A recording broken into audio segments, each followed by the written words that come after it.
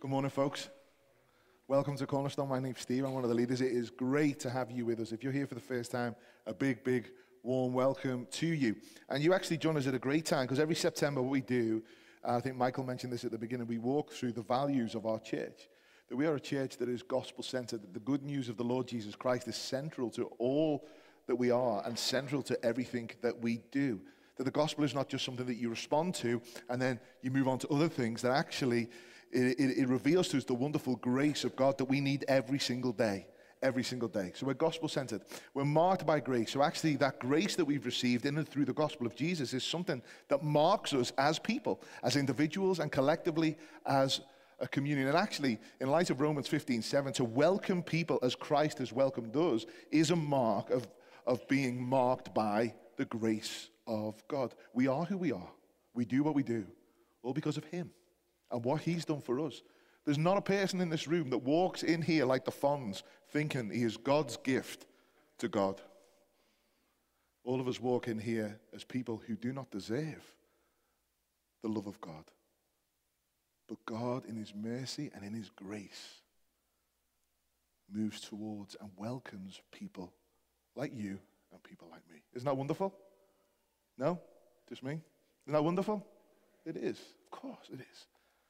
And the third one is, what does it mean for us to be a church that is on mission? What does it mean to be on a mission?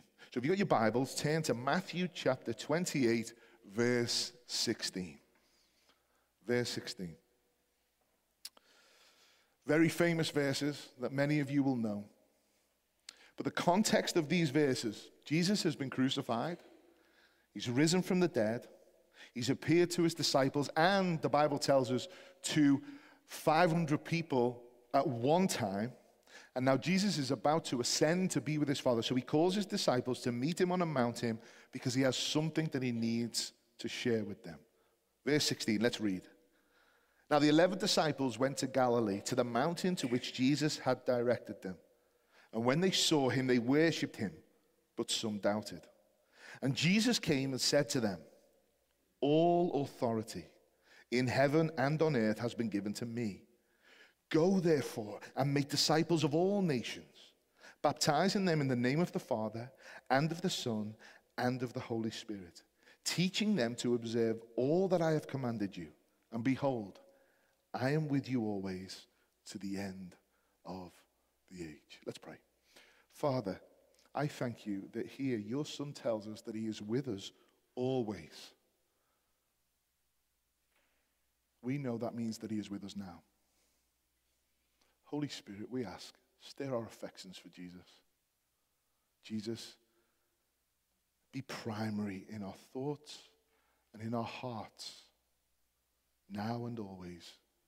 For your glory, we pray these things. Amen. A number of you won't know that I used to be a police officer. I left school at 18, became a policeman at 19, and I was a policeman from 19 to 25. And when I was in the police force, before every shift, the section or the team that I worked in, we had to be in a room, and this was called like a parade room, or the room where we got our instructions. And all the constables, of which I was one, we would be waiting for the sergeant or the inspector, who were higher ranks, to enter into the room. Because it was their job as the higher rank to come into the team of constables to give us, under their authority, all the instructions that we needed to hear for that day. We would receive the instructions for that day, and when we received the instructions for that day, there was no questioning. There was no questioning that their authority allowed them to commission us in that way. And there was no questioning of what they asked us to do. Why? Because of the authority that they had and what they were asking us to do. Folks, as a police officer, as a young, keen police officer, I had received from those who had authority a mission to complete on that day. And I did it. Or at least I tried to do it. And I did it, and I tried to do it, one, because of my obligation as a police officer, but also because I wanted to be a faithful officer and perform my duty well. Now, in this passage, we don't have a group of policemen being briefed by their superiors. What we have in front of us is a commission for life that is given by the King of Kings and the Lord of Lords to his disciples and to his followers. And this commission is not just for those people on that day. This commission is for all who follow Jesus for all of time. Now this passage, and some of you will see in your Bibles, just at someone's added like a little title, and it's called the Great Commission. The Great Commission. Why is it great? It's great because of the person who commands it. It's great because of the wonder of the message that is given. It is great because of the blessings that come from a positive response to that commission. And it's great because of the scope of the mission. And it's great because, hear this mission will be fulfilled. It will be fulfilled. So what I wanted to do today is literally walk through that commission with us to remind us, those of us who have been Christians for a long time, and for those of you who may have just become Christians, who are not Christians, okay, what does it mean for Christians to go and tell other people about Jesus? So let's have a look at it. Number one, all authority, what does Jesus say there in verse 18? All authority in heaven and earth has been given to me. Folks, I want us to see from the get-go that the context for the Great Commission of Jesus to his disciples is a miracle. It's a miracle. See, the context is that the miracle of the resurrection has occurred. That Jesus, who is fully God and fully man, who died a death on a cross and died the death that we deserve, absorbing the wrath of God for our sin, has been raised from the dead.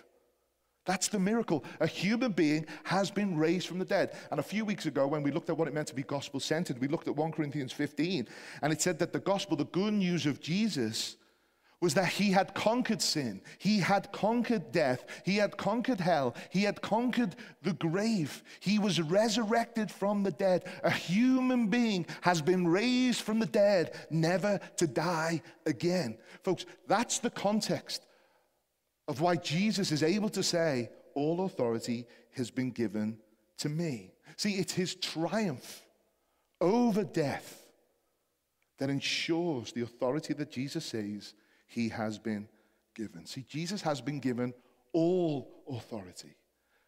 Folks, he's not just passed an exam. He's not just had an assessment board. He's not just been given a promotion by his boss. No, he has conquered the greatest enemy. And therefore, he has been given all authority over all things, all creatures, and all people. See, actually, you can see this through the Bible. If you go into the Old Testament, you can see in Daniel chapter 7.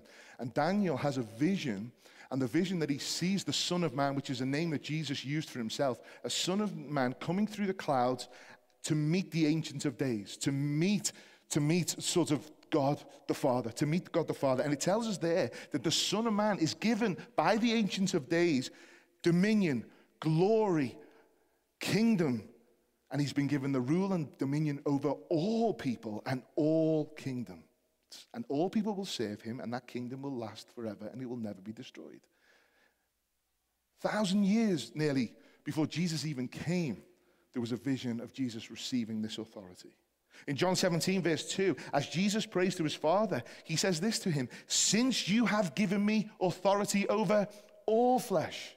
In Romans 14, it says, "Christ died and lived again that he might be Lord both of the dead and the living." 1 Corinthians 15 tells us that God, the Father, has put all things in subjection under his feet. And in Ephesians, it tells us that Jesus is sat at the right hand of God the Father. He is above all rule and dominion. His name is above every name. All things are under his feet. He is head over all things, and he is head of the church. Christians, can I tell you this? Jesus Christ is our commander-in-chief. He is our commander-in-chief because he is sovereign. He is our king, not because we've elected him to, but because God the Father, the Ancient of Days, has said so, and he has given him all authority. Folks, Jesus is our Savior. And we love that, don't we? Jesus is our brother. And we love that, don't we? Jesus is our friend. And we love that. Jesus is our high priest. He represents us with all our weakness. He understands us. He stands before the Father. And folks, those things are true. Those things are right. Those things give us hope. Those things enable us to understand what it is to be his people. But we need to know that Jesus also is our Lord, and Jesus also is our King. He has all authority over all things. So when Jesus says, all authority in heaven and earth has been given to me, it doesn't really matter what comes next. Does it? If Jesus is your king, and he has been given all authority over all things, and you say he is my Lord, it doesn't really matter what comes next. If he says, take up your cross and follow me, you do it. If he says, give up everything and give it to the poor, you do it. If he says, go across to the other side of the world, we do it. If he says, we plant churches, we do it. Folks, can I say this? Even if he says, ride unicorns and hunt Oompa Loompas, we do it. Why? Because all authority has been given to him. He's the commander-in-chief. He's the king over all things. So the context is a miracle of the resurrection. And then the commission is given by one who has all authority over your life and over mine. And then what does he say? Go therefore, verse 19, and make disciples. So in his authority, and because of his authority, Jesus commands us to go and make disciples. And because of who he is, we are to respond. Therefore, because of who Jesus is, what he has done, what he says, we are, as we go, as we live, are told to make disciples. The word go there also means as you go. So as you travel. So it's not like I stand in front of someone, right, I want you to go and do this. Okay, that's the only thing that I do. That's my sort of, that's what it is. No, what they're saying is as you live your life. As you live your life as a husband, as a father, as a wife, as a friend, as a colleague, as you do the normal things of life, as you go, make disciples. What Jesus is saying is, under his authority, he wants those who call him Lord to make the priority of their mind, the priority of their heart, should be to make contact with people so you can share the good news of Jesus with him, so that they become disciples of Jesus. See, when I was in the police, I received my instructions. And folks, because I was very keen, it dominated my thinking for the 10 hours. It did. I wanted to arrest as many people as possible. I was one of those policemen, all right? I confess that to you now. I apologize to many of you for that, but I was one of them. If you moved, right, you must have done something. You look guilty, in the van. I was given my instructions, and I did it with a keen approach. It shaped how I did my day. It shaped how I ran my shift. So if I am a follower of Jesus, and I recognize his authority over the universe and over my life then will be a life that proclaims and lives out and shows that Jesus is Lord and King.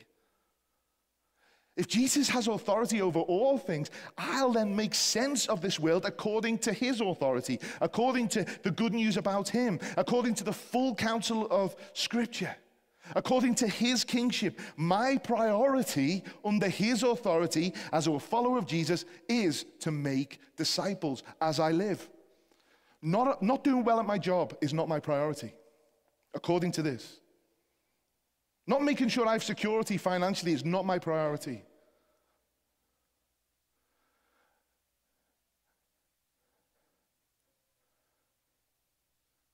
Not having complete control,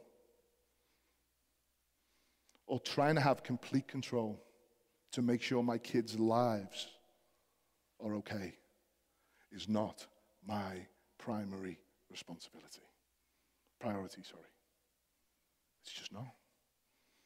My priority is to make disciples, of which those little kids need to become. Because, folks, if we live under the authority of Jesus, in whom there is joy and hope in the midst of being a disciple of him, our heart is for other people to know that, and that penetrates how we live, that actually causes us to be faithful when we work, causes us to be faithful as fathers and mothers. It causes us to see that what our children and our colleagues and those who are around us and our neighbors need more than anything else is to know about the good news of Jesus and become a follower of him. Because when that's my priority, it trickles down. When something else is my priority, it never trickles up. It never trickles up.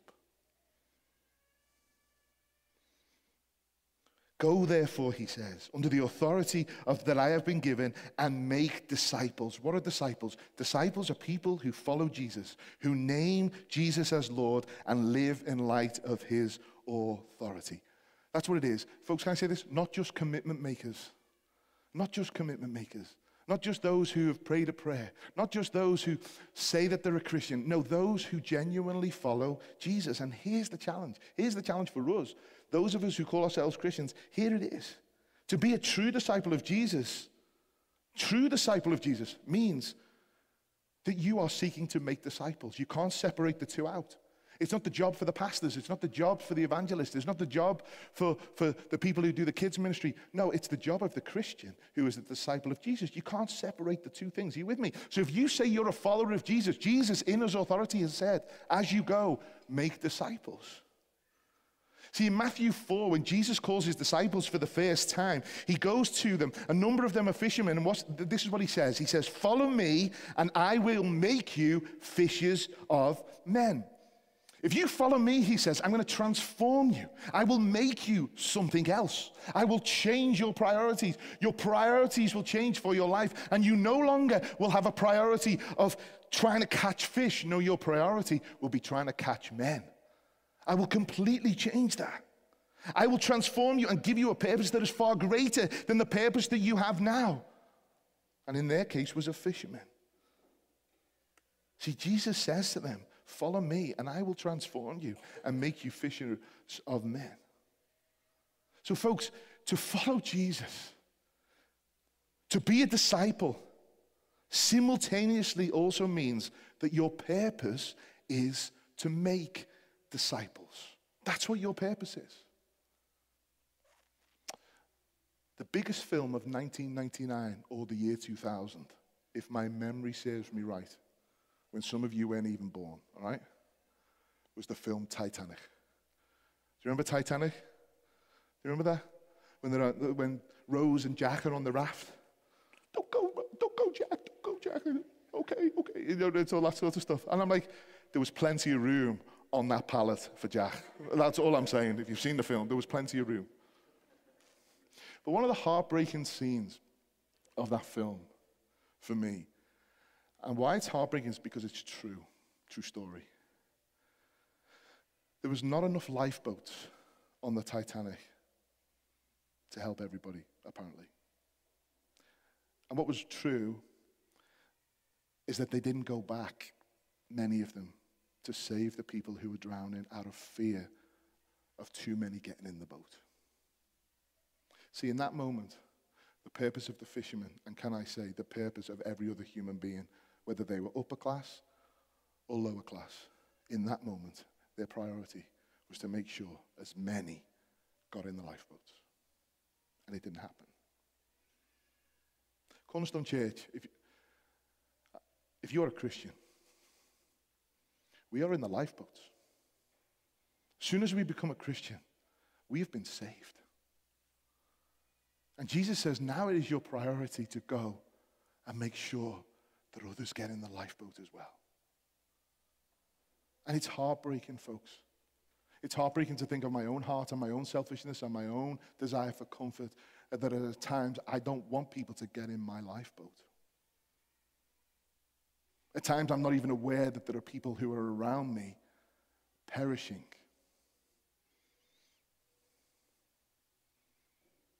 That's why I think as a church, that actually our gospel-centered, our marked by grace and our being on mission, is that we want to plant churches because the bottom line, this city doesn't have enough lifeboats.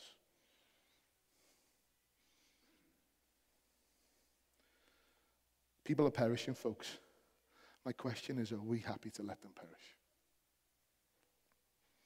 As we go, let us live gospel lives that are winsome and magnetic with the purpose of fulfilling the mission of making disciples and bringing people in to the lifeboat of the kingdom of God. Amen? Amen. Go and make disciples, Jesus says, verse 19, of all nations. You see that? All nations. When I became a pastor, right, and when we were replanting Ramleys Road Chapel, I was asked a question by another pastor. So, Steve, what's your demographic going to be? What's the demographic that you're going to reach, right? Me being an educated lad, didn't have a clue what that meant, I'll be honest with you. And I didn't understand this question, so I said to him, I actually don't understand what you mean. Now, partly I didn't understand, but partly I was also being funny because I didn't agree. He went on to say to me, well, who are you going to concentrate on reaching? Is it going to be students? Is it going to be young professionals? Is it going to be internationals?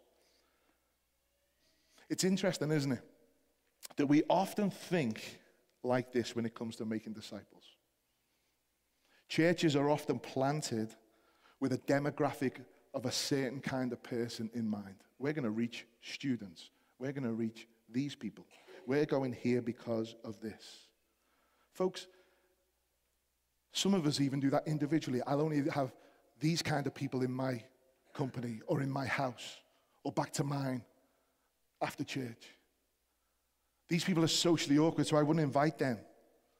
These people don't get me, so I won't invite them. Folks, imagine if that was the same criteria for the lifeboats. Golly, imagine.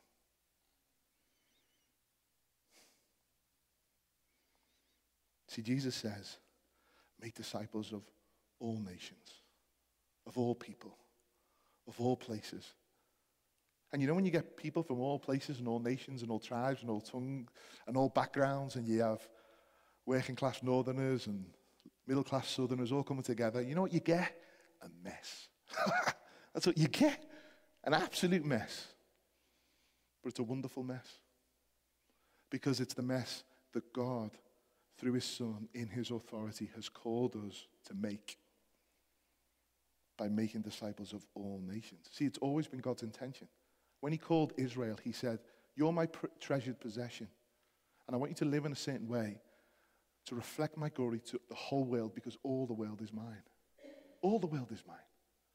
Go and reach all different kinds of people.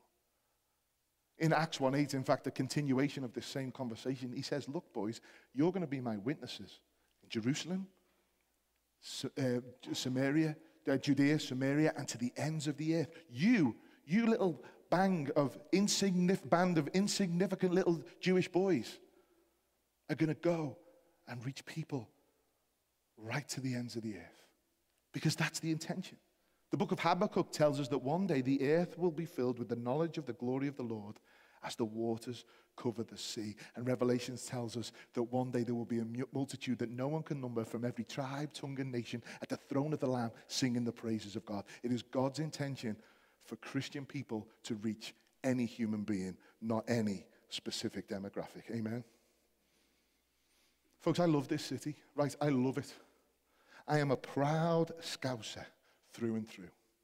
Even more so, my roots are in the dingle of Liverpool, all right? They're right in there. Can't be any more in the middle of it. Through and through.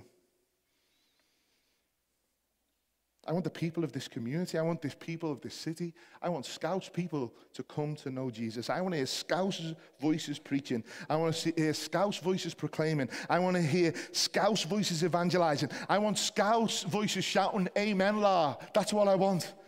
And I want Scouse voices stand up and say, you know, Jesus, he is boss. He's not only the boss, but he's boss. That's what I want to hear, because I love this city. And I love the people who live in this city. I love them.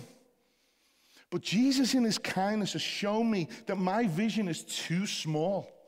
And yes, he wants to hear Scouse voices, but he also wants to hear Cockney voices. He also wants to hear Southern voices. He also wants to hear French accents, Welsh accents, different languages from different voices of different people, people who are middle class, working class, no class. He wants well-to-do people. He wants scallies. He wants those who are educated and those who aren't. He wants people with money and people who are poor. He wants people from every tribe, tongue, and nation. And he wants us, Cornerstone Church, to reach them.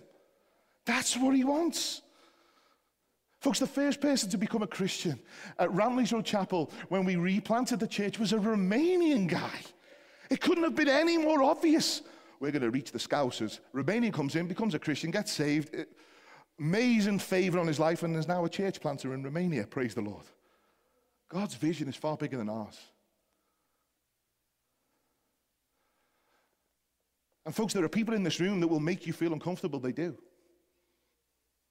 But we've been called to carry crosses when it comes to being followers of Jesus. So carry the cross, step in, welcome people in Christ, whoever they are. The priority is his authority. And the priority is making disciples. We go under his authority to all the world. And for some of us, that will be getting on the plane. But for some of us, that will just be knocking on the neighbor's door. Why? What do we save them to? It then goes on, doesn't it, verse 19? And I want you to baptize them in the name of the Father, Son, and Spirit. I want people to publicly nail their colors to the mast. I want people to publicly say, yes, I love Jesus. And actually, I want people to understand what it means to be a follower of Jesus, that you recognize that your old self has died with Jesus on the cross, but actually, as he raises from the dead, we also are raised in newness of life with the hope and assurance that we will never, never die. We will live for an eternity.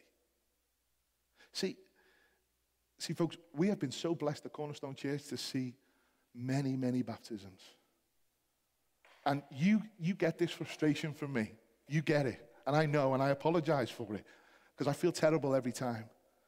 But when we mention baptisms, the enthusiasm in here, at best, is underwhelming. These are people who've come from darkness into light. Can I say this? Never take for granted that we attend a church where people get saved and people get baptized. Please, let's never do that. Please. Let's just be excited. Be buzzing. Folks, this week, a dear brother in Christ left this world to be with Jesus. Praise the Lord that that family and us as a family have a video of him saying, Jesus is my Lord. He knows the Lord, he knew the Lord, and now he's with the Lord. Praise him. Praise him for that. Let's never take that for granted. And as Paul said, the urgency of what it is. And we baptize in the name of the Father, Son, and Holy Spirit. Folks, as we seek to disciple people, we need to have clarity on what it is to be a Christian. Clarity on the Trinity. Clarity on, not that we can get full clarity on the Trinity, just to throw that out, but Father, Son, and Spirit. We praise a risen Savior who is fully God, in full glorious communion with his Father. And they love each other in and through the Spirit. And the Spirit has been given to us so that we are united to the Son in order to enjoy the presence of the Father. We baptize in Father, Son, and Spirit, not in anything that is ambiguous, something that is clear, and someone who is clear. My question is, have you been baptized? Have you? If you haven't, come and see us next week. If you profess the name of Jesus, we'll baptize you. Amen? Jesus says, all authority in heaven and earth has been given to me. Go therefore and make disciples of all nations, baptizing them in the name of the Father, Son, and the Holy Spirit. Verse 20, teaching them to observe all that I have commanded you. See, the goal of being a disciple maker is that we teach people to observe, to keep, and to obey what Jesus has commanded. See, the issue is this. How can we be on mission truly if we don't observe, keep, and obey the commandments of Jesus? How can we? Let me begin here. All Scripture, all of this, is breathed out by God, and it is profitable for us all today. Amen? Do you believe that? Yeah. It's profitable for us today. And all of this points to Jesus. All the Old Testament points to him. All the New Testament points to him. Because the story is all about him. So the whole counsel of Scripture that is profitable for today find its yes and amen, its conclusion. It is summed up in the Lord Jesus Christ. And within Scripture, there are clear ways of living, of what it means to be a disciple of Jesus. There are things that are prescriptive, very clear. There are things that are descriptive, and we've got to consider and think about the implications of our lives as disciples. But when Jesus says, teach them all that I have commanded you, Jesus is talking about the whole counsel of Scripture, what it means to live as a Christian, what it means to be in the context of community. But what Jesus taught his disciples was the summing up of all of that. Observe all that I have commanded you. And what did Jesus command his followers to do? To live sacrificial, loving lives. That's what he commanded them to do. He says all the commandments are summed up in this: love God, heart, soul, and mind, and love your neighbor as yourself. See, Jesus said, I have not come to be served, but I've come to serve you. Jesus said, you know that the leaders of the Gentiles, they lord it over their people, but it won't be like that for you, because Christian ministers serve others. And Jesus said to his disciples, a new commandment I give to you, that you love one another as I have loved you, and by this will all men know that you are my disciples. What do we teach people? What do we show people? What did Jesus command? Teach them to love people sacrificially. Teach them to love people. And never, I think, in my lifetime have we needed to know that more than today. Folks, we are selfish. We are self-centered. And we make all sorts of excuses. And we even baptize those excuses when Jesus says, love people sacrificially. Jesus washed the feet of his disciples. That was a demeaning thing to do, but he did it because he loved them. We don't only teach people to love people sacrificially, but we also teach them to love truth. To love truth. The truth of the Word of God. See, true love for people is grounded in love for the truth of the gospel. See, part of sacrificial love is being willing to risk them loving you because you love them enough to share the truth with them. Do you see that? Whether that's the truth of you don't know Jesus, you need to know it, or whether that's the truth is you're isolating yourself and you need to be involved in the community of God's people, because that's where blessing and comfort and hope is found. You need to hear the truth. See, if we love people enough, we're willing to sacrifice them loving us in order for us to show them the love that they need to hear the truth. Are you with me? Do you get that? The question is, folks, if we want to live under the authority of Jesus and be on mission and reach people with the gospel, the question is, do we love people sacrificially? Do you love people sacrificially with your time, with your money, with your home, with your life? See, the sacrificial love of Christians for each other that flows from a love of Jesus and the truth of the gospel is magnetic. It's magnetic. It's magnetic, folks. I can't say that anymore. We've got a non-Christian friend who said to Sean, she said, there's just something about seeing you Christian people together that's magnetic. Quote, that's what they said. By this will all men know if you are my disciples. The issue is this, folks. If we don't love each other, people can't make sense of the gospel that we proclaim to them. But when they see that we love each other, they're able to make sense of the gospel that we proclaim to them. Enough of the selfishness. Let us be sacrificial. Because Jesus, our commander-in-chief, tells us to do that. Amen? Amen. And as we go and make disciples of all nations, baptizing them in the name of the Father, Son, and Spirit, we teach them to observe all that Jesus commanded. And this is the wonderful thing. What does he say? I am with you always to the end of the age. How boss is that? That is boss. That means good for those from Liverpool. See, Jesus says to us, Cornerstone Church, whilst you're on mission, I'm with you. He promises his presence. I'm with you.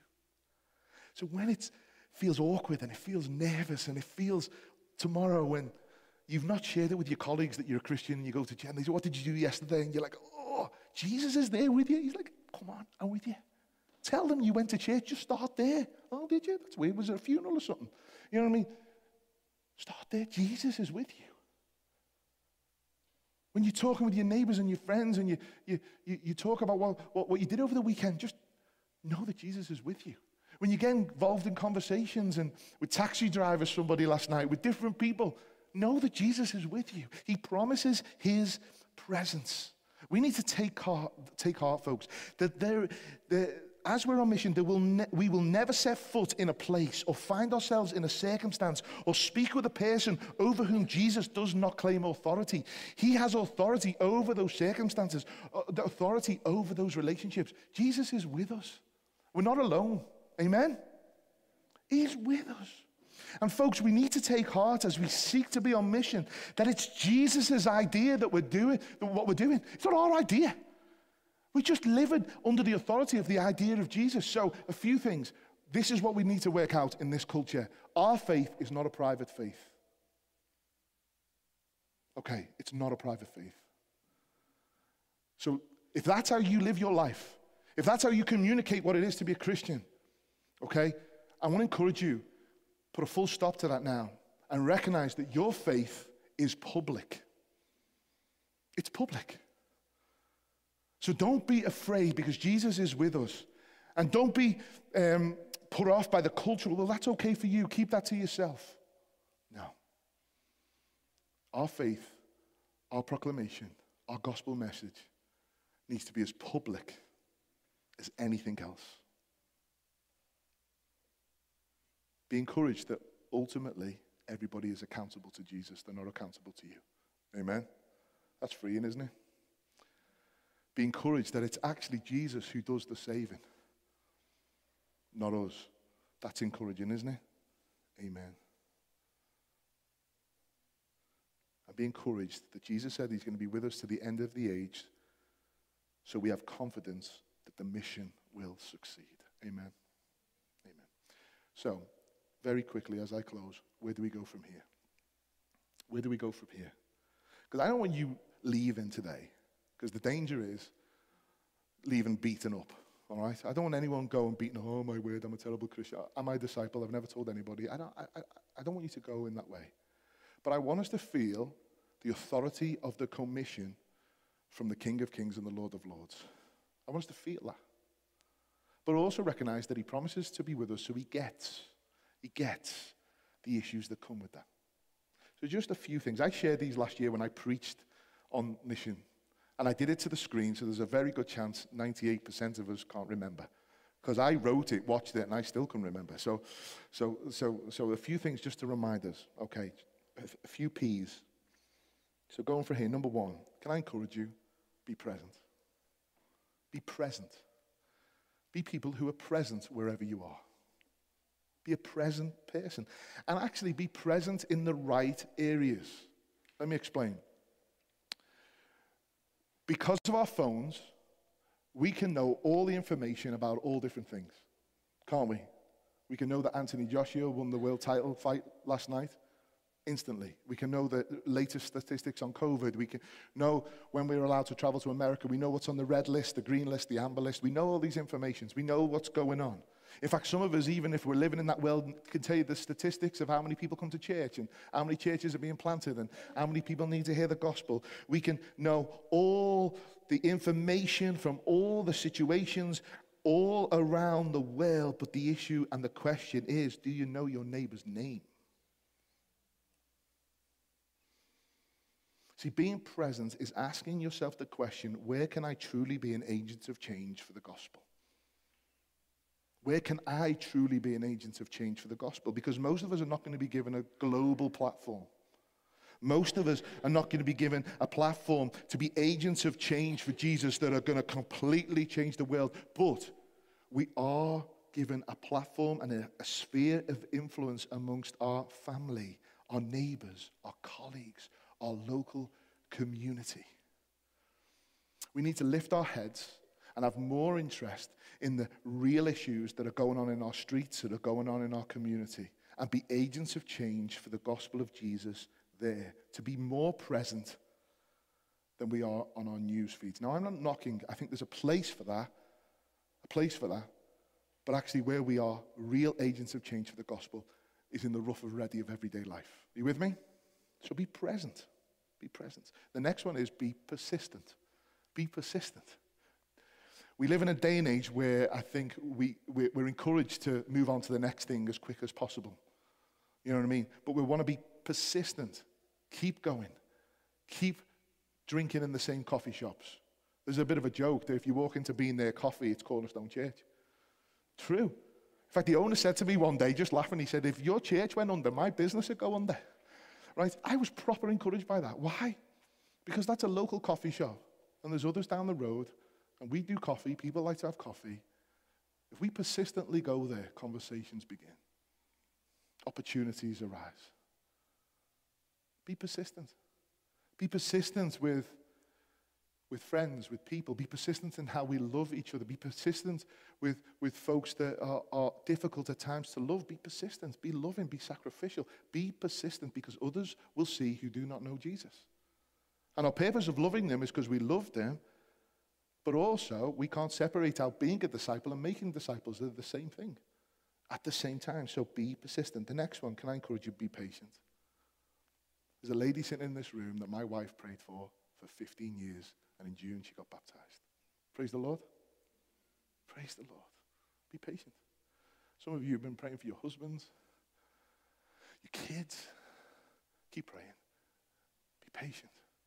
I'm just thankful that God moves in his time, not in mine. Even in this area. Let us be patient, and let us trust that God is working according to his time. But I wanted to encourage us to be prepared. Be prepared. One way of being prepared is reading your Bible, going alongside somebody in your gospel community, say, can you help me in this? Being prepared to tell people why you love Jesus. Be prepared to give an answer and a defense for the hope that is within you. Be prepared for that. Be prepared that Jesus will give you those opportunities. So be prepared. Next one, make it a priority. Why? Because Jesus, the King, has commissioned us to make it a priority. Make gospel community a priority, folks, please. If all men know that we are his disciples, if we love each other, we need to be in context where we need to be loving each other. We need to be. To isolate because life is difficult is not good for you, and it's not good for the church. Because actually that's where you get support, that's where you get love, and there are people in this room that can testify to that.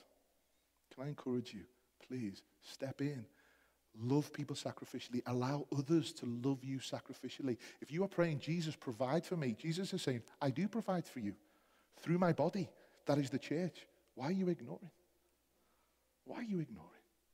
So make it a priority, but make sharing the gospel a priority. Ask Jesus to give you opportunities every day.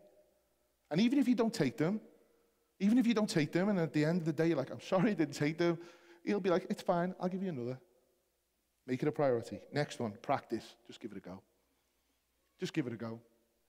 If you find it hard to love people and invite them over to go for coffee, just do it. Practice. It might go pear-shaped. It might be the most awkward conversation you ever have, but it will be blessed. Practice. And finally, and the most important, let's pray. Let us pray. Before the service starts, we met at 9:45. We prayed, and people prayed for people, names of people that I don't know, some of them, who aren't Christians, and we prayed that they would come and that they would be saved. We also prayed for other people in the church. We prayed. If God doesn't show up, if Jesus doesn't do his work, people won't get saved. So we need to pray We need to ask him about pray regarding our weaknesses. We need to ask him to give us strength to embrace our weakness. We need to pray. Sean's getting a couple of mentions this morning, but Sean always says this: we aren't missional because we don't pray mission. We aren't missional because we don't pray mission. If our prayers are more missional, we will be more missional. It's true. Make the priority of your prayer life a life that glorifies him, and a life that glorifies him is a life that is also simultaneously is a life that is on mission. Folks, Jesus, in all his authority, says to us, go and make disciples of all nations. Baptize them in the name of the Father, the Son, and the Holy Spirit. And I promise, he says, that I will be with you to the end of the age. We are gospel-centered. We are marked by grace. And folks, till Jesus comes back or takes us home, we will be on mission. So let's start bringing people in. Let's start praying. Let's start inviting. Let's start loving sacrificially for his glory and for their good. Amen. Will you stand with me?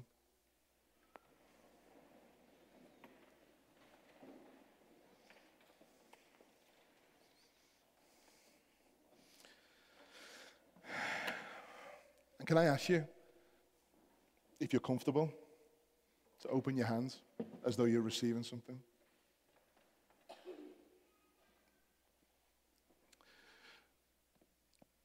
And we're going to pray now that God, in and through the Holy Spirit,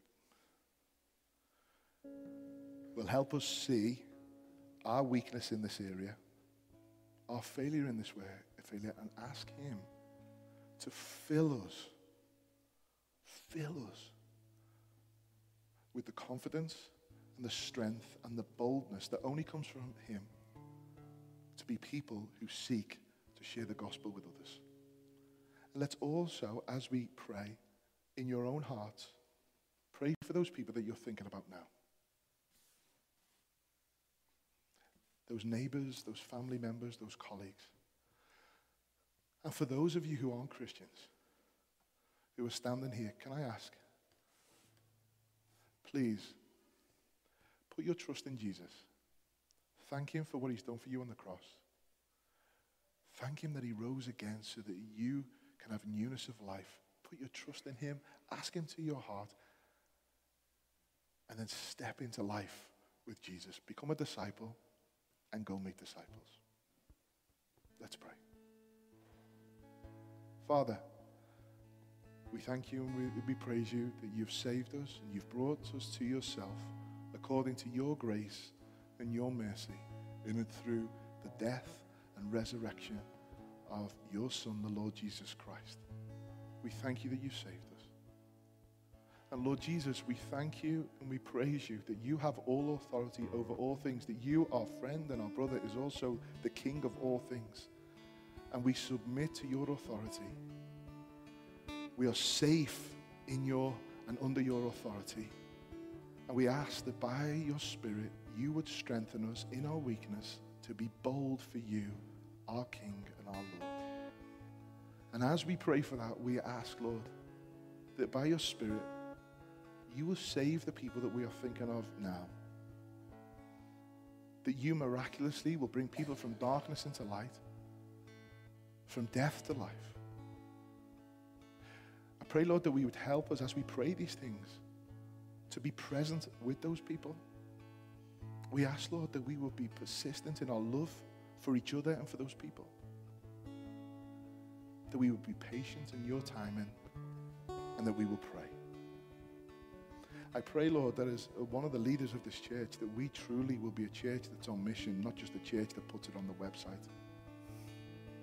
Help us to embrace each other and love each other.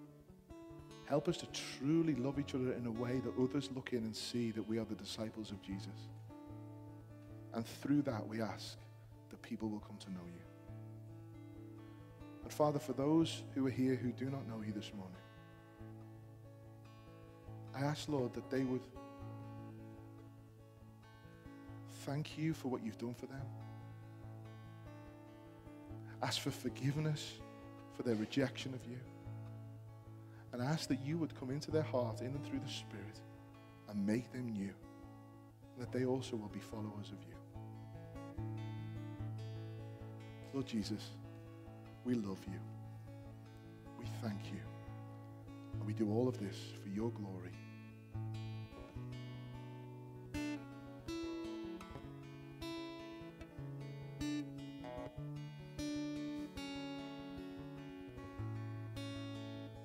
Break our hearts for the lost people. Break our hearts for the lonely people. Break our hearts for those who are desperate. Break our hearts for those who are oblivious, Lord, that they are going to hell. Forgive us that they are oblivious to the fact that we have possession of the greatest news in the world. Help us reach them, we pray. Accept of our praise. Accept of our worship. We pray this in your name.